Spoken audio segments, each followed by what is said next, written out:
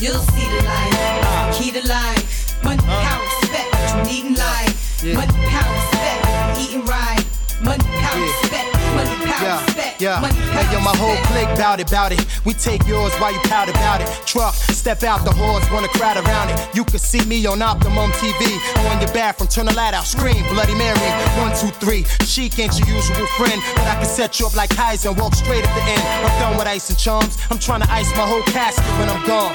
Pull up with class on the dawn. Once I meet him, I greet him. Kiss his feet for freedom. Tell him thank you, Lord. Cause on earth I was getting bored. Now resurrect me back to this cat called sheep. So I can make this album and get back the cats that's weak. 230, 6'2". Me punch for you, that's like a cat versus a pit bull. Gun, no clip bull. Keep hunger and plan for the future. Cause you figure you gon' be older way longer than you gon' be younger. Key to life. Money, power, respect, what you need in life. Money, power, respect, what you eating right. Money, power, respect, what you sleep at night. You'll see the light. Key to life. Money, power, respect, what you need in life. Money, power, respect, what you eating right. Money, power, respect. Money, power, respect. Money, power, respect. Key to life. First of all, I think we can all agree that rent was absolutely due the day that Lil' Kim was reciting that chorus. It still hits hard to this day. Secondly, she told no lies, especially in how America, and in particular the 3 pillars of American political ideology, works. First you get the money, then you get the power, and afterwards comes the respect.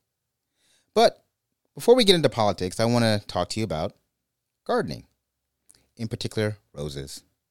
Now, I know some of you are thinking, what is he talking about now? Well, for many of you, by the time you indulge in this podcast, it will be February, the month of love and affection. And the flower that most embodies this feeling, well, is the rose. But did you know that the rose is in fact an invasive species? Yes, not only is it beautiful, it is also territorial and hard to maintain. They say that if you plant a rose bush, do not expect anything else to grow around it. Now, that of course is being hyperbolic because of course certain plants can grow around a rose, but not too many, only particular ones. They essentially dominate the flora in the area and prohibit most flower species from growing in its vicinity. What does that have to do with politics? Well, I'm glad you asked. Oftentimes, when a younger person dives into politics, they are full of life and vigor. Their ideals are front and center, and nothing, not even reality, can diminish their purview of the beautiful American experience called politics. They're literally blooming with hope and expectations. But then something happens. As they continue to grow in both their interest and knowledge of politics, that youthful idealism starts to die. It's not abnormal for a person to grow disillusioned with how the way the world works, especially in government. Politics is the rose of our American culture. From the outside, the structure of its 3 branches of government is beautiful. But as you get closer and evaluate the environment surrounding it, you come to realize how very few things around it can thrive and remain just as beautiful, including hope. Not to mention maintaining the beauty of politics can be a thorny issue, pun intended. Our first guest of Season 3, Uncultured Bias, grew like a rose from the concrete of political hardened expectations. Shout out to Tupac. His political rise came in almost the same exact way. He announced his candidacy for Congress with an unbelievable fundraising advantage, this advantage coming from his previous organizational affiliation and advocacy. Then, with that money, he was able to exhibit the power of his candidacy, the money being the main amplifying force of his message.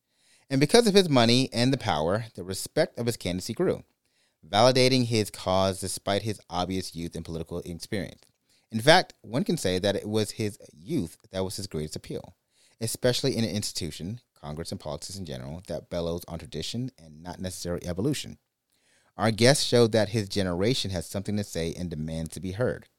The task for Congressman Frost is, can he maintain his youthful idealism that made his appeal and candidacy possible, or will the rose of politics destroy what made him so special?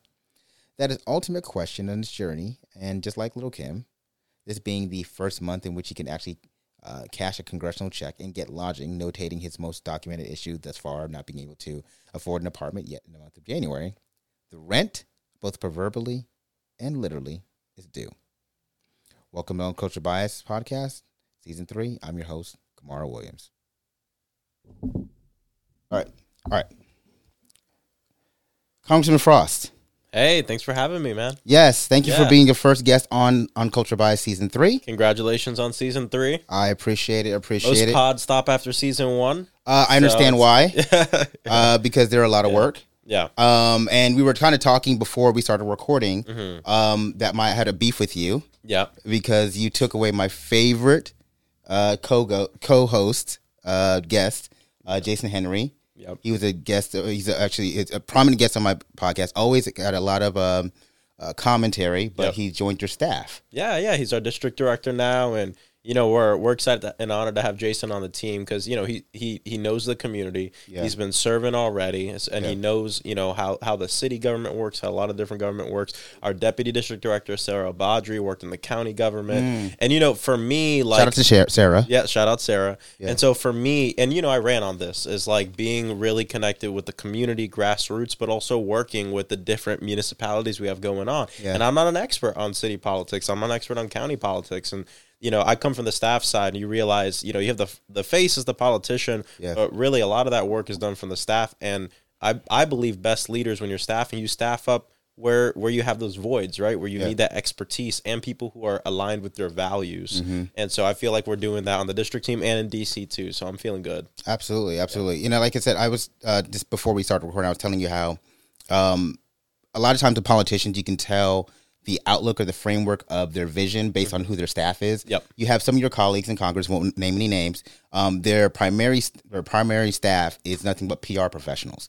And so it kind of tells you, okay, what their appeal is or what their outlook is. They're trying to get as much TV time as possible. They're not really trying to, institute any real fundamental change. Yep. The fact that the structure of your staff is community-based people Yep. bodes well, and it was like a lot of respect. So I just I want to say, appreciate it. Yeah. And it keeps me grounded too, because I'll be honest, like, you get elected, you go to orientation less than a week later. Yeah. You're in DC for a week.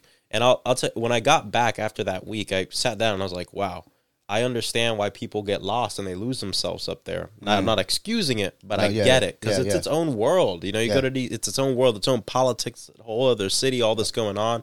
And having staff here who keep you grounded, right? And in DC, they keep you grounded in your community, keeping you updated on what's going on, and make sure that when you come here, you're busy. I mean, I flew in Friday late night.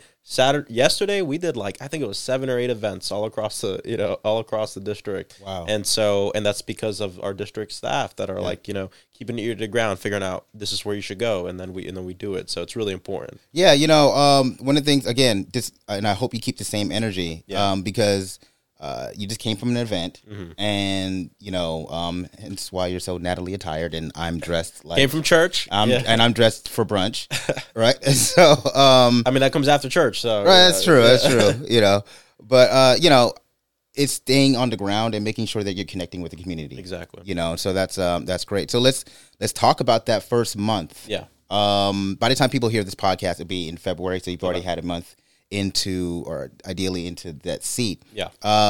You came in with some it was almost some controversy with the speaker. Yeah. So let's from your purview, give us the ground up, what was happening. What was happening? Okay, so it becomes New Year's Day. I'm in DC. I went with my girlfriend a little early. We're getting set up. We were flying a ton of my family up from here. I got my friends coming from across the country. Yeah. Staff coming. Everyone's there. I get sworn in the morning with the Black Caucus. Yeah. They do a ceremonial swearing first. What was that? Let's not speed through that. What's that? Walk me through that one. So the Congressional Black Caucus does their own swearing in every year. That is before, or every 2 years. That's before the actual one. So it's not a real swearing in. It's a ceremonial one. Yeah, absolutely. But it's beautiful, and I'm so glad we did it because of the mess with the actual swearing in. Yeah. And for people who don't know, for the actual swearing in, you actually only get 2 tickets for that. Oh. So you only get 2 tickets for it, and you have to. I was able to get 3, asking some other people, but you only get 2. Yeah. And it's a very quick thing. It's not as grand as you may think it is. Yeah. So the Black Caucus, after years of seeing that, was we need to do something for our members that's grand that they can invite their family to. So you get 20 tickets for the Black Caucus one. So we went and brought friends and family, and it was beautiful. With it was in a great music venue, food, and just really celebrating things. What the funny thing is though, they had Black Caucus is big on seniority. Yeah. So we're sitting on stage, and we have different rows of seats, and by seniority. And I'm in the last row. Yeah, I'm a freshman. Clearly. But you know who else is in the last row with me? Who? Senator Reverend Raphael Warnock. Oh, because Because he's lower on seniority. Yeah. He's a junior senator in Georgia. Yeah. But he's a senator. Right. Black Caucus, it's all about seniority. It don't matter what position you hold. Oh, yeah. I think even Hakeem's seat was in the second row, and he's our leader. Yeah. But wow. Yeah. But I also respect it too, you know. Yeah. But so it was a little funny to me. I was sitting back there, and and so no, but it's a beautiful ceremony with great music and food, and it's about love and joy and what it means to be Black in the country, but also Black in the Congress. And I think a lot of times, you know, people don't talk about it, and it's great to talk through those wins and how we do better. So that was the first part of the morning. It was bright and early, and then at noon we get into the chamber. Expecting to be sworn in. And the way it works, for people who don't know, is you have the last Congress gets adjourned. That's the first thing. You go in at noon, they adjourn the last Congress, which means technically there's no members of Congress anymore. Yeah. Usually that'll last 5 minutes because we elect a speaker. Yeah. And then, not 5 minutes, but it lasts a little bit of time. We elect a speaker, and then we get sworn in, and the next Congress starts. Right. Nothing happens until the speaker is sworn in. Absolutely. Yeah. And so we're there doing the votes, and then we find out that McCarthy didn't have enough votes, right? He lost 5. He could only afford to lose 4. Yeah. So then it's a bunch of drama, and everyone's like, oh my God. And they're like, let's do it again. Then he lost 20, and then began the drama.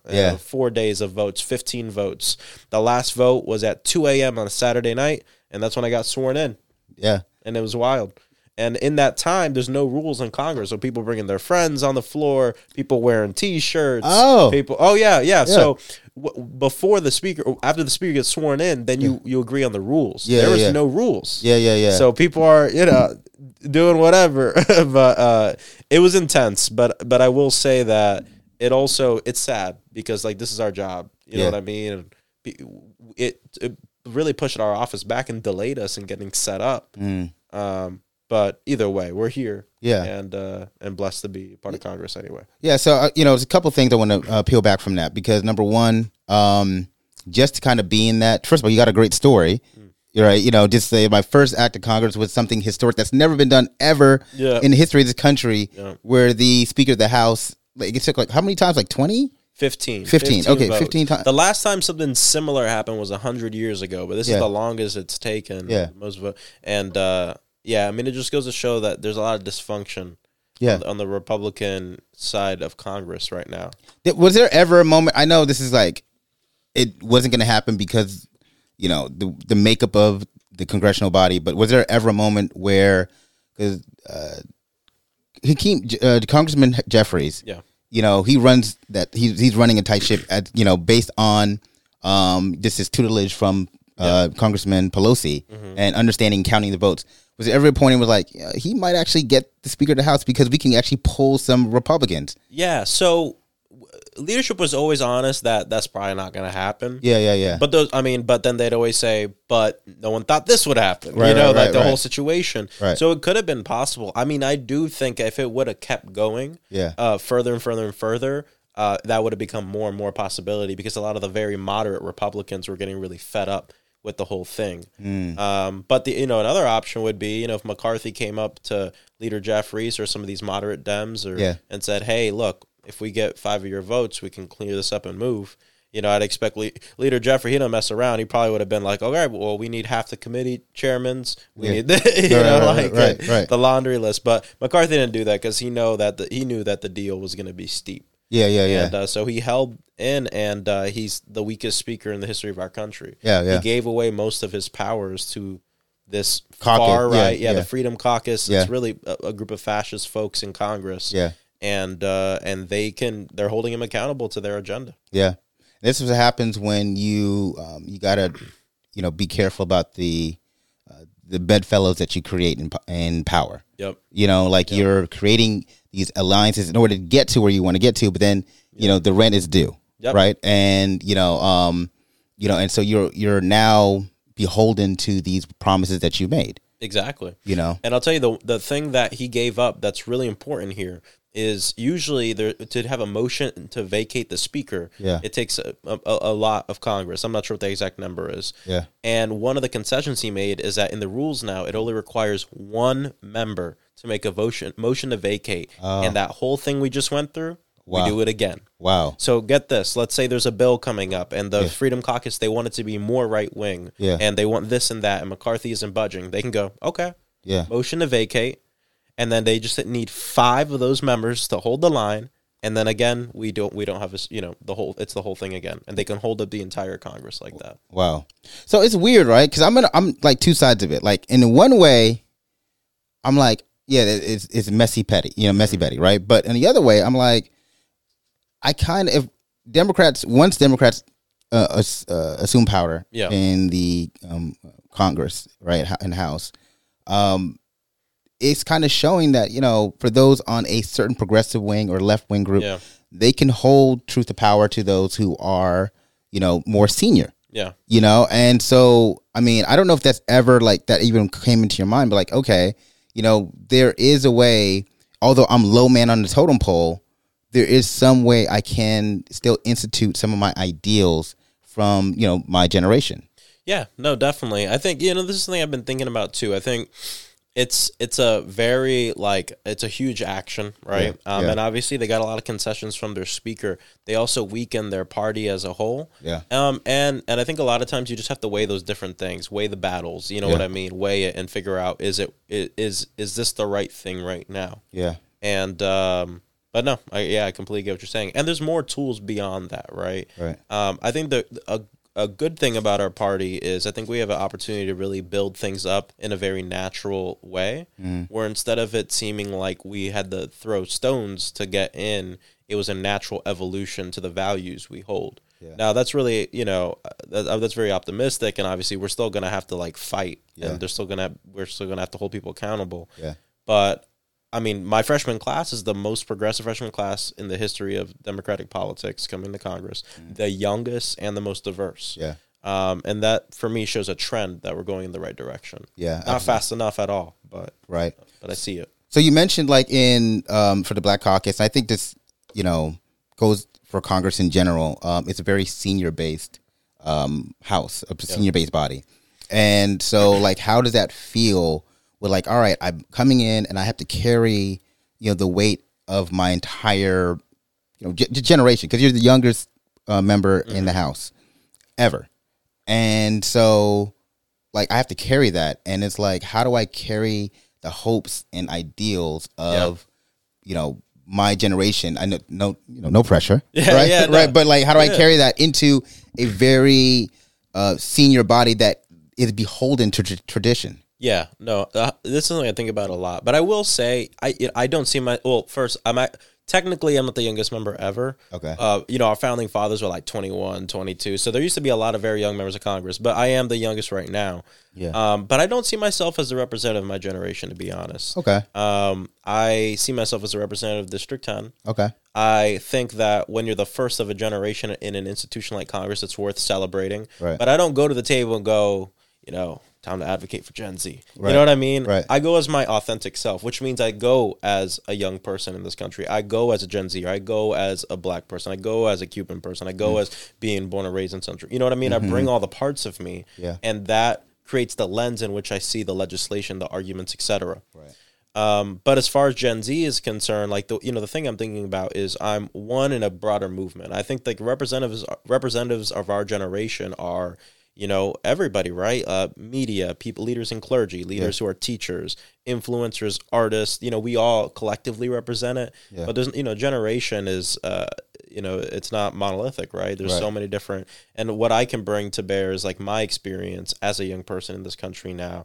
But I really don't see myself as the representative of the generation. And I think, it's we have the celebrity culture in politics that I'm learning about very quickly. Yeah. And I really try to push back against it, because something I learned as an organizer is it's not one politician that's going to save us. The system isn't created that way. And also it creates a false sense of it's kind of lying to people, right? Yeah. Me alone, I can't really do much in that body. I'm one of 435 people. Yeah. So what I can promise is that I'll work to build a movement within Congress so we can have the numbers to pass what we need. Yeah. And I can be a leader here in the community. But we need more than just Maxwell Frost. Yeah, you know what I mean? And I think it's important that we realize that we shouldn't put our politicians on these pedestals, because I agree. It's just not how the system works, and they will let us down. I agree. We tend to in politics, we tend to give politicians this idolatry. And we put all our hopes and dreams into this person who's naturally flawed. right? And they're going to fail us, right? People are going to fail. Like, I mean, I'm not going to shade you, but like you're going to fail us. You know what I mean? Like at some point, like, you know, and I'm not saying you're going to fail, but I'm saying the human nature is failing, but the human progression is learning how to learn from that failure and grow. Exactly. You know? And you know, I'll say too, I mean, what we would think is a failure comes from what is the foundation of what we believe is the success. And what I mean by that is if we go into it with that kind of celebrity culture, idealizing someone, Maxwell Frost is going to change Congress, then if that's your perception, then I will fail you. Yeah. But what I'm honest about is the fact that that's not what's going on. I'm one in a movement. Yeah. I do have power and responsibility in my seat 100%, but I don't see myself as just working for movements and people. Yeah. I see myself as working with movements and people. Yeah. And when I set that and we get into this fight, even though we might not end up with everything we want at the end of these 2 years, which we won't. We're in a Republican Congress controlled by a lot of fascists. I mean, you know, I'm very honest about it. We're going to get good wins. We just had a good win with Medicaid. I could talk about just 2 days ago.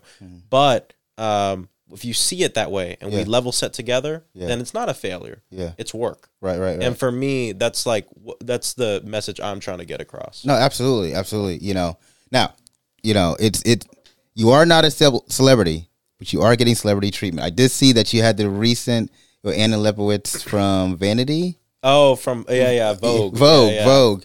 I mean, not a lot of people are getting Vogue. I mean, you know, listen, I'm not getting Vogue looks. Yeah, you know what I'm saying? So, you know, I mean, you know, a little bit. Yeah, but you got the Gucci on, you know. Not too much on that. Not too much. You know. No, that was cool. You know, I really try to balance things because of the historical implications of my election. Yeah.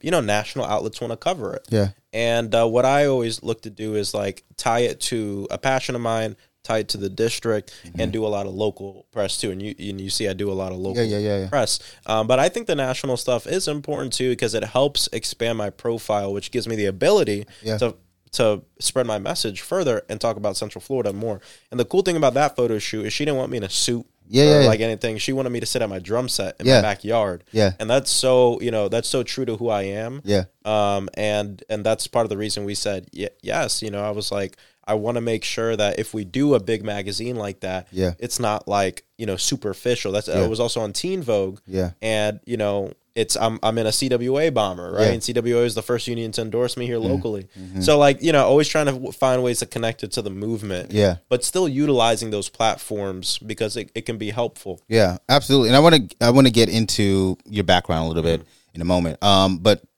I want to say, first of all, give you another shout out. The fact that, you know, and I hope you, again, keep this energy of that you maintain the importance of local and state you know, connectivity with media. Yeah. Right. A lot of times, you know, politicians, you try to get them on to the pods or try to get them on, and I'm definitely saying my pod. And it's like, you have to go through all these things. And I'm like, I literally can just knock on your office door, you know, but I have to go through all these, you know, little, you know, barriers even to get you to agree. Yeah. And one thing I do appreciate is that, first of all, you know, I text to you. And you were like, yeah, definitely. And then you were like, you hit my staff, and then, you know, Jason and all that, you know, Samantha and all that. So it was like, but it was very easy. So I hope you continue, not just with myself, but people like myself or just other local. No, 100%. You know, because I think that creates connectivity, as opposed to when you start doing that, you kind of like, you know, it's like you kind of like rise above, and then it's like it's hard to get. And that's not a good thing. No, 100%. And like you know, that's why the local state press media that's really important to me. And you know, we involve staff because there's a lot incoming right now. And I need that help, and so they help sort it. But you know, the sorting should never be a barrier to the end result. Unless you got something where you're, you know, spewing some crazy stuff, and maybe it don't make sense. Absolutely. But either way, I just want to you're not that crazy, so we're here. Listen, let me say, I just want to say, I'm on the level of Vanity. I'm on the level of Vogue. I'm on the level of Vogue because, you know, he's interviewed Vogue and now he's interviewed me. So I just want to, you know, saying mine's a little bit better. No, I'm just joking. But let's talk about your background because you have the soul of an artist, and you know, I would like to think I have the soul of an artist as well. Like I love art. I love how music. And by the way, I'm gonna make a music recommendation to you. Yeah. Lil Yachty's album. Is it the new? He has a new Yeah, album? Let's Start Here. Yeah.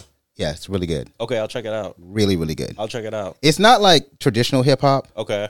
It's more psychedelic rock. A little Really? bit. Okay, cool. Yeah, I love when artists get into that. I love genre breaking. Like I love when Kid Cudi started. I know a lot of people hated it, but I love Speeding Bullet to Heaven too. I love Speeding Bullet to Heaven. Yeah. Yeah. So I love when people kind of Yeah. Sometimes it don't work for me, but a lot of times with hip hop artists, it ends up working. So like honestly, I know this is not where the conversation is put to go, but it's the art thing. I like when artists challenge you. Yeah.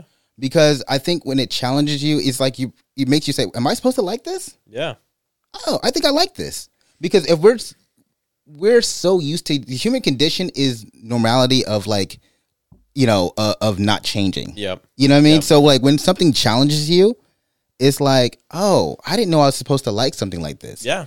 I like this. And Exactly. it opens up your mind. Yeah. It also shows you like the through lines of like culture and genres that you might not expect. Yeah. So you end up, if you see these trends, right, you see a lot of hip hop artists, when they end up genre bending, most of the time they bend into alternative rock, or kind of even like this metal feel, because there's like this through line between hip hop and rock, which has to do, not to get too political, but it has to do with breaking against status quo. Yeah. And like you see, even Travis Scott I think Travis Scott's a great example, because I work a lot of concerts, and so I've worked like 4 Travis shows. And you go to a show like his and you see his band. I mean, these are like rock guys. These aren't like hip hop drummers. You know what I mean? You go see Kendrick Lamar, he's a great band. They're all like gospel, church guys, and they're killing it.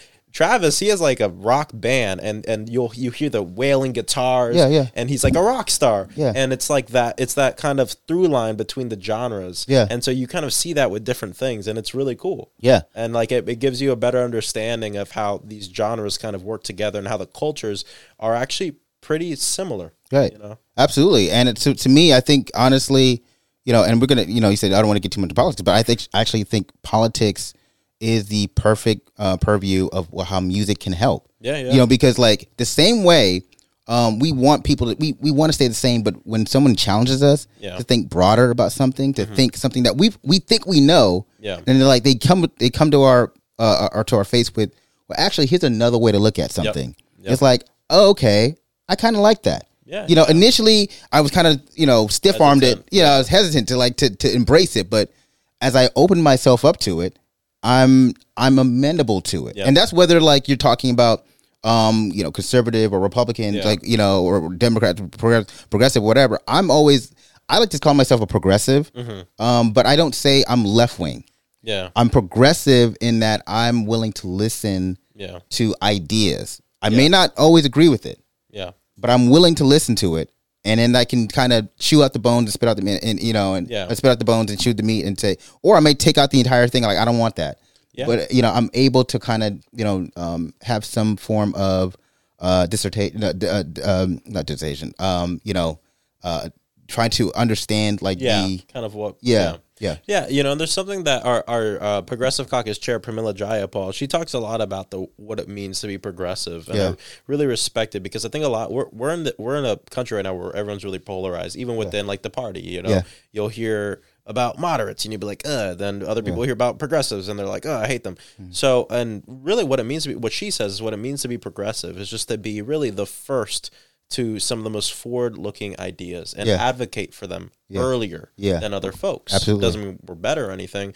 And what it also means is we're just stretching the if politics is about the art of the possible, what it means to be progressive is to stretch what possible really means.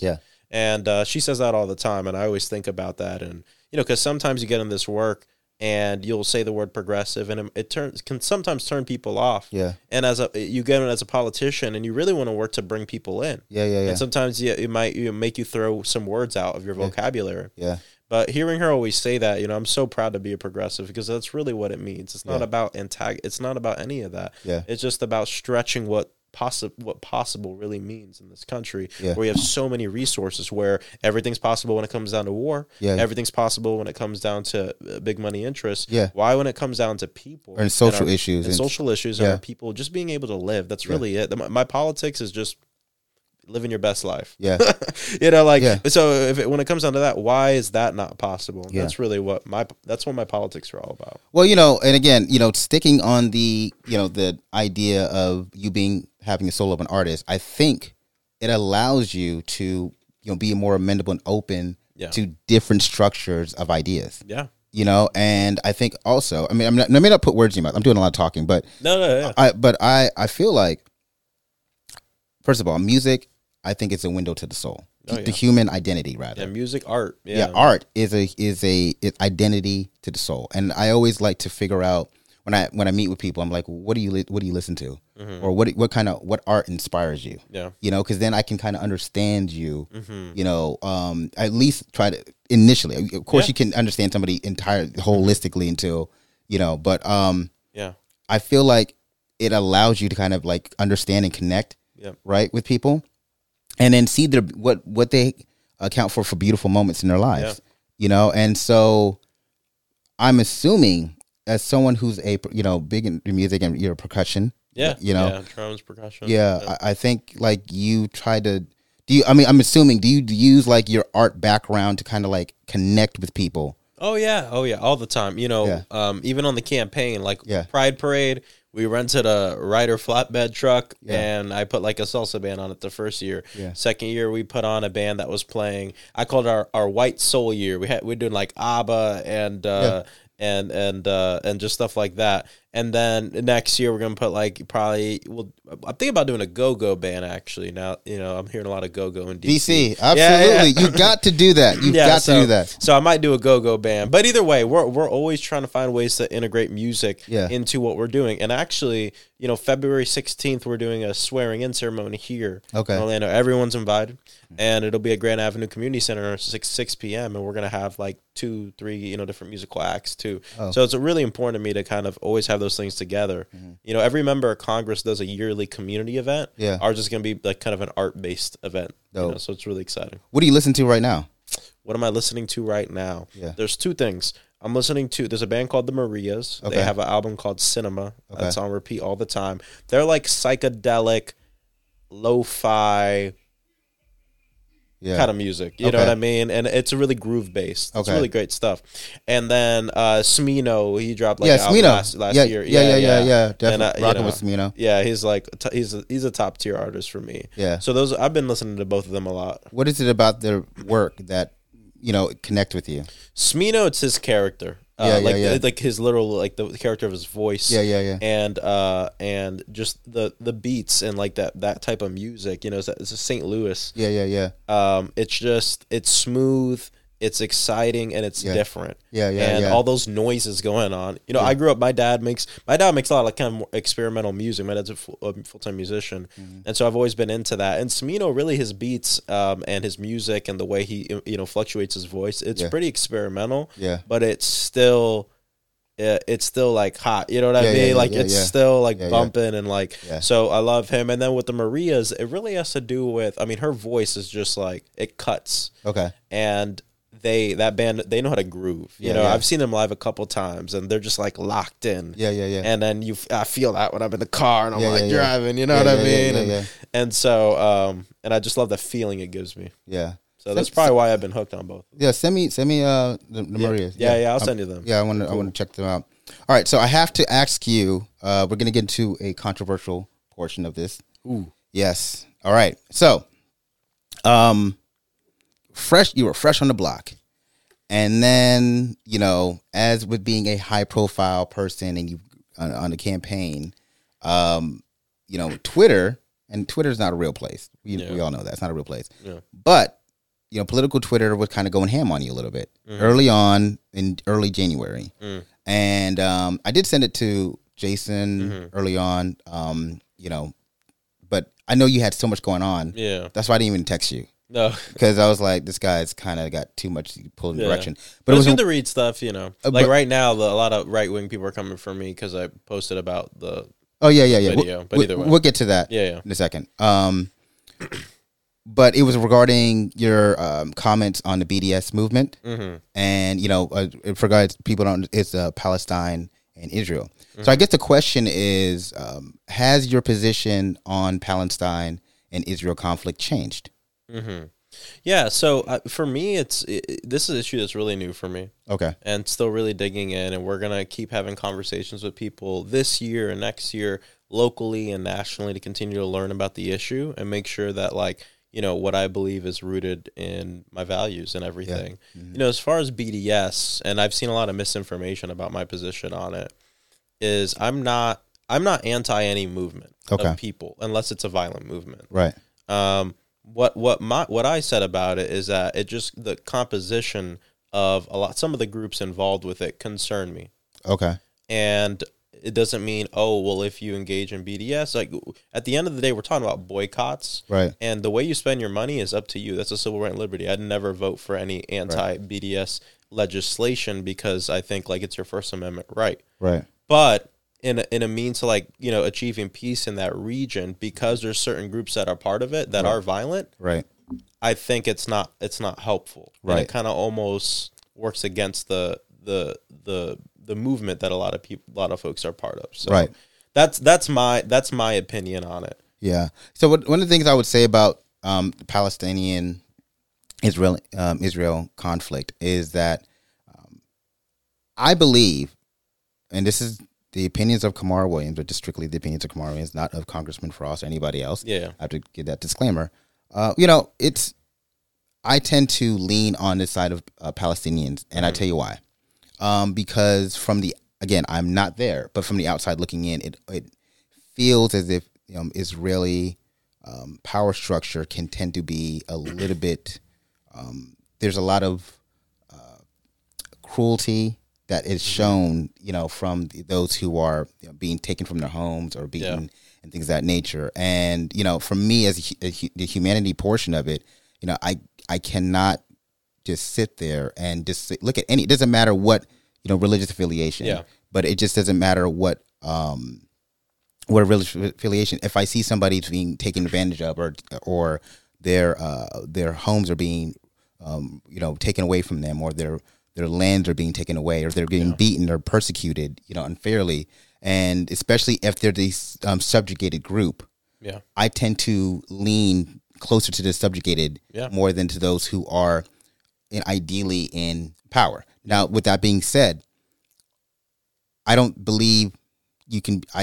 think criticism of Israel aligns with you can be anti-Semitic. I think you have to protect your Jewish brothers and sisters, and you have to protect the beautiful faith of Judaism. Yeah.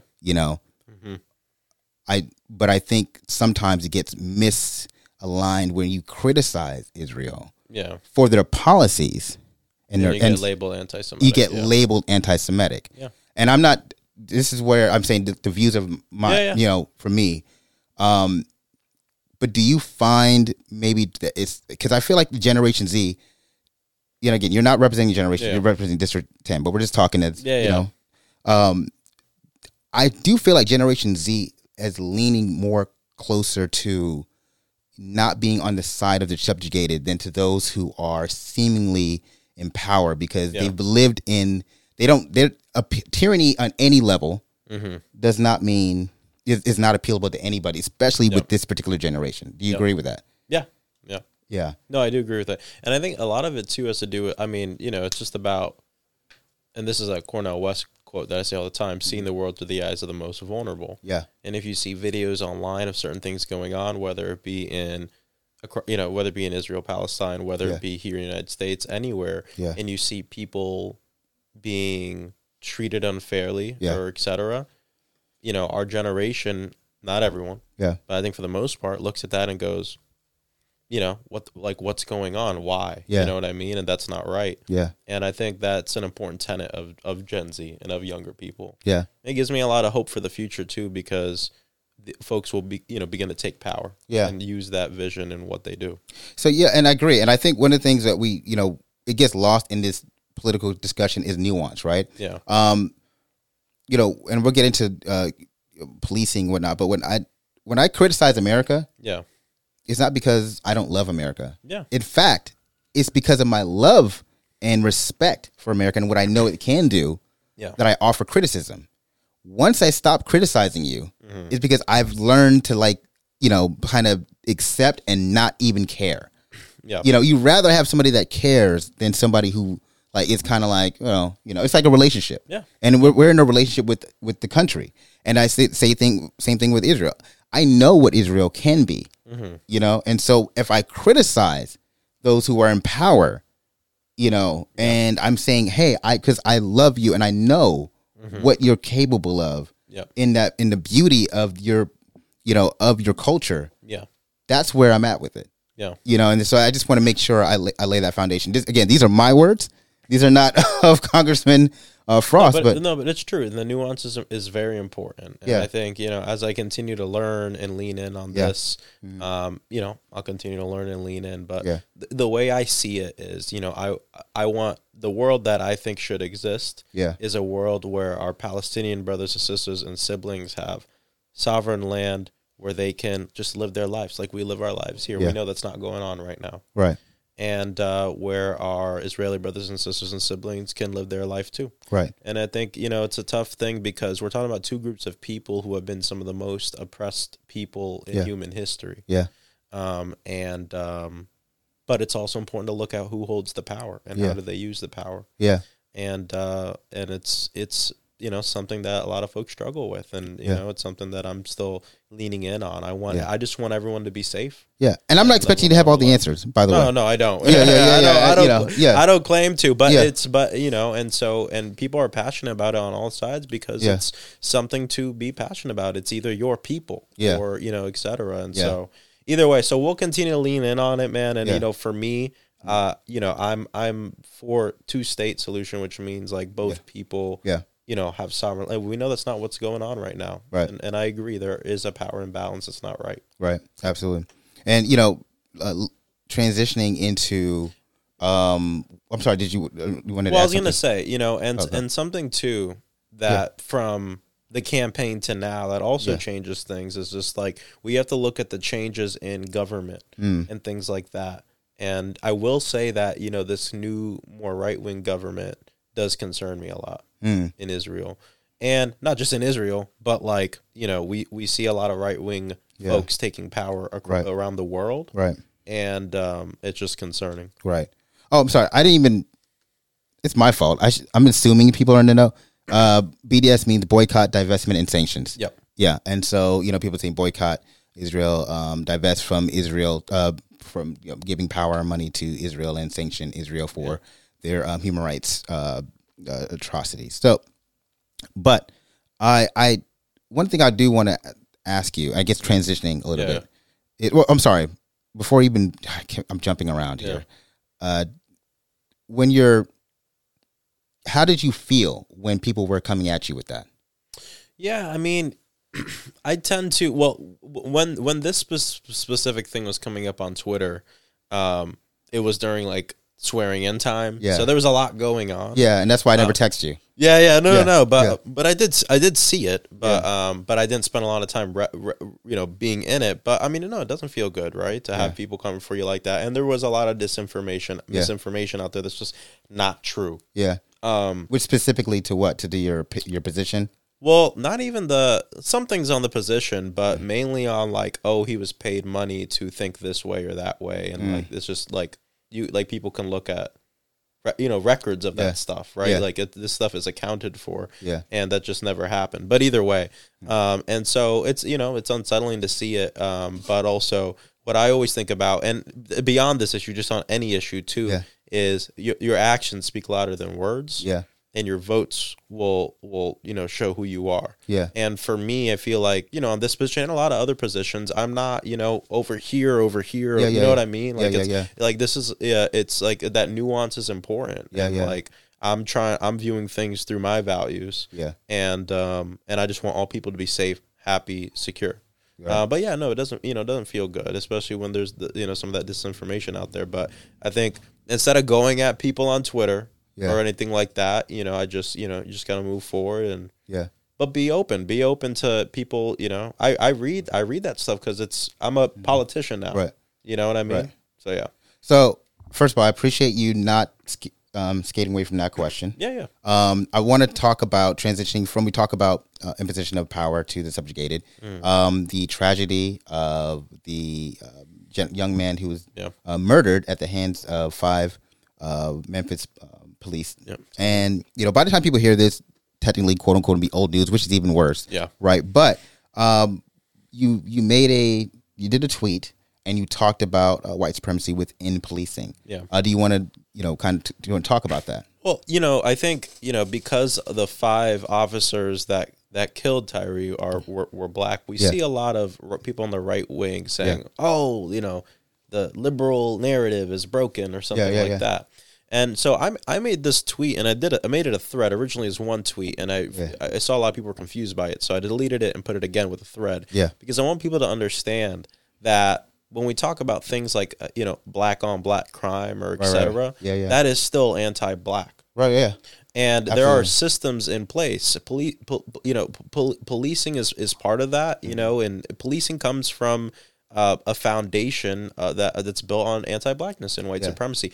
The government is built on anti-blackness and white supremacy. Absolutely. A lot of the buildings we're in, right? It's so it's just important that we ground ourselves in the fact that our country, even though we had some great ideals and values, also came from a place that is anti-black, which means that anti-blackness and white supremacy is ingrained even in black folks and people of color. Yeah. And we see sometimes when folks go into institutions and they become officers of that institution. I don't mean officers just as police. Just, you know what I mean? Absolutely. The leader of an institution. Yeah. Sometimes you subjugate your own people to that anti-blackness or et cetera or whatever.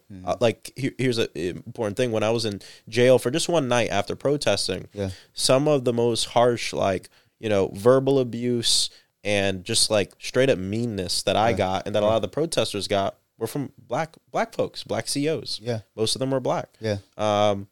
I see their humanity. I'm not saying all CEOs are horrible people or anything like that, but the things I experienced in there were anti-black and based on white supremacy. So all I was explaining is just because those officers are black does not mean that race is still not involved in this. I agree. And it's just important that we realize that, it's not, I'm not saying, it's the fault of all white people. That's not the thing. It's just understanding where things come from and the fact that this brother was black. I just wonder if the situation would have been different if he wasn't. I don't know, but so either way, that's really what the conversation's about, and it's a hard thing to grasp. Yeah, and it's a hard thing to convey over Twitter. You know what I mean? Yeah. So it's Twitter's is not the realm for nuance. Yeah, social media in general, right? Exactly. But I agree with you, right? Yeah. I agree. One of the things that you heard people say, and you started to see how can it be? How can you talk about white supremacy when all the guilty are black? And it's then you don't understand what white supremacy is. Yeah. You don't understand the ideology of white supremacy if you think you have to be white to adhere to it. Exactly. And reality is that, we are progenitors of white supremacy. We're a part of it. I'm a progenitor of it just by my, and just by me being involved in capitalism. Mm-hmm. And, capitalism is a progeny of white supremacy, right? Now, not saying that I'm against capitalism, right? We have to understand the reality of it. I'm a product of it, even with my, inclusion of trying to be in the democratic process, because I understand that, power came from the original, came not from the subjugated, from those in power. Yeah. Right. And so, so I'm in agreement with that. And I think it actually opens up for a better conversation, and it would allow us to have a better conversation if we had a governor that would actually put put classes in place that would allow for us to have history programs. Now, I know this is a state issue, but I'm going to throw some legislation down. You're a low man on the totem pole. Yeah. And but I want to, is there a way that the federal government can do so? And if there is there? Okay, for those who don't understand, the federal government can't control the state, the state law, but they can control the purse strings of the state. Yep. Yeah. And so, is there a way for you to maybe introduce legislation that says that states should adhere to a basic fundamental, understanding of history, of this country? Yeah. And if they do not, then they will relinquish federal funds. That's just an idea. No, I mean that is that's an avenue that can be taken. Yeah. I think the important thing to realize is that, we're in this Republican-controlled Congress, and it just won't pass. Something like that probably won't pass the House. Absolutely not. But it's not getting passed. But it doesn't mean it's not worth bringing up, because a lot of times the longevity of a bill isn't just about 1-2 year period. It's you bring it up. Mm-hmm. But I was just I was at the White House because they were doing a reception for new members. I brought my mom. Yeah. And I met the Secretary of Education there, and I brought this up. I said, "Look, what can the administration do? What can I do? How can I encourage y'all? How can I work with y'all?" Yeah. And he brought up some really good things, just having to do with the fact that if a student feels abused, bullied, anything like that because of a state law in school, it opens up a federal investigation, but there has to be someone to shepherd that. Right. So that's something that we're looking into as well. Yeah. And those investigations, sometimes they work out, sometimes they don't. Yeah. But what it does is it keeps the spotlight on something. Yeah. And when you keep the spotlight on an injustice, it allows you more time to be able to conjure up what the solution can be and bring people together around it. And so figuring out what is that spotlight. Could be the Department of Education, could be something in Congress, but we do need to keep talking about it because it's white supremacy and it's anti-black, and absolutely. And I would say this: we just got done with Kobe Bryant. His 3-year anniversary of passing happened early in January. I was in LA when he died.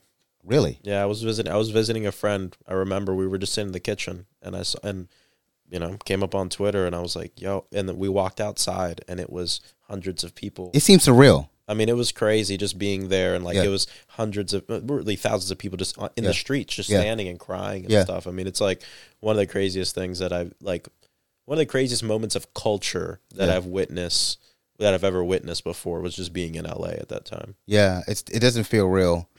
Kobe's taken on, even during his life, he took on a mythical status, but in his death, you've seen his mythical status is risen. Yeah. One thing I love about Kobe, and I'm going to relate it to you, what I would like for you to do is Kobe did not believe in the failure of missed shots. He was like, take 1,000 shots. I'll take 1,000 shots. I don't care if I'm 0 for 1,000 in the game, but I'm going to take them. I'm not going to just take it because I'm not going to not take a shot because I don't think I'm going to make it. Yeah. I'm going to take that shot, and that's that fearlessness and that Mamba mentality. So I'm saying that for you, I would love, and I can't tell you what to do, how to do your job, but I would love. I appreciate that. Yeah. But I would love for you that when you're in your seat, take 1,000 shots, but don't be afraid. I'm not going to make any of them. Yeah. I'm not going to make any shots because I'm the low man on the totem pole and it's Republican. I would love, when you're going for re-election in about a year and a half, you start that campaign up again. Yeah. What I want to hear on the campaign trail is, I took 1,000 shots up there. Yeah. They got swatted away. I was rejected, but here's all the shots that I took. Yeah. And I can lay them out. Yeah. And I think that creates this guy's working up there. Yeah. Exactly. And we talk about you not being succumbed in celebrity culture, and I don't think you have that's not your mentality. Mm-hmm.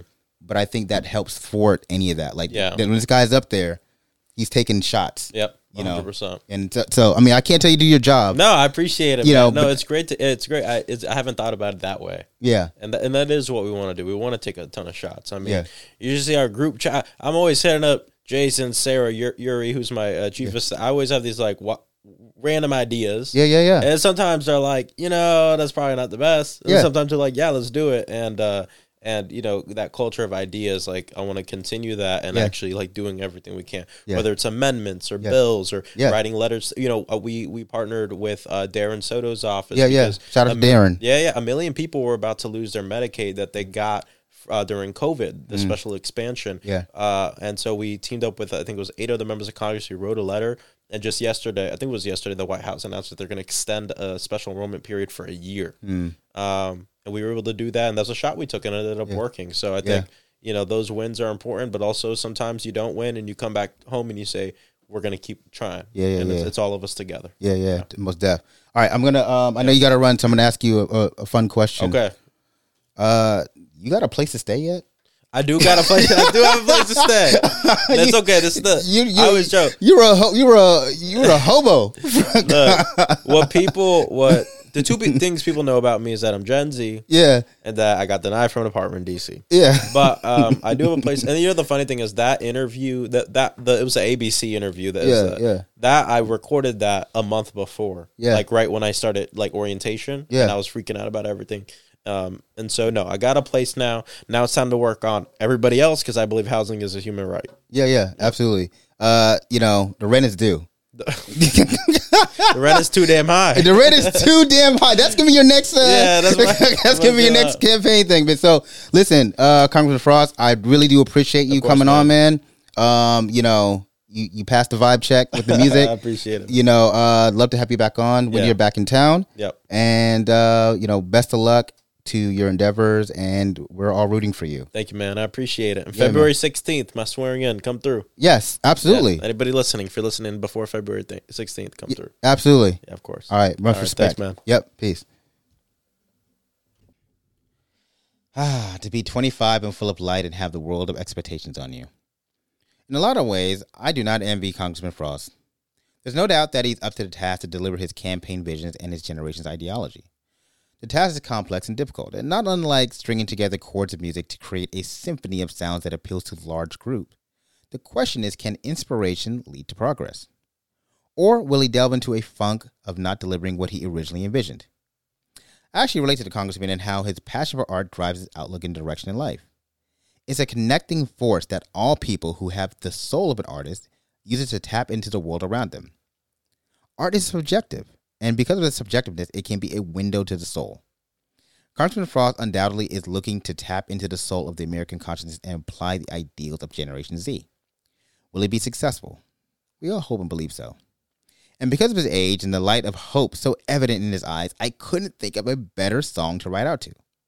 So, thank y'all for listening. Thank y'all for watching. Thank y'all for indulging in this podcast, Season 3, Uncultured Bias. Until the next time, we're out. Love it, man. 25 lighters on my dresser, yes sir. I got to get paid. We got 25 lighters on the dresser, yes sir. We got to get paid. I got 25 lighters for my 25 foes. About to break the mic, then break 25 more. About to rip the track with about 25 flows. And I'm dipping like a Mac with about 25 hoes. 25 5-carat diamonds in my ring.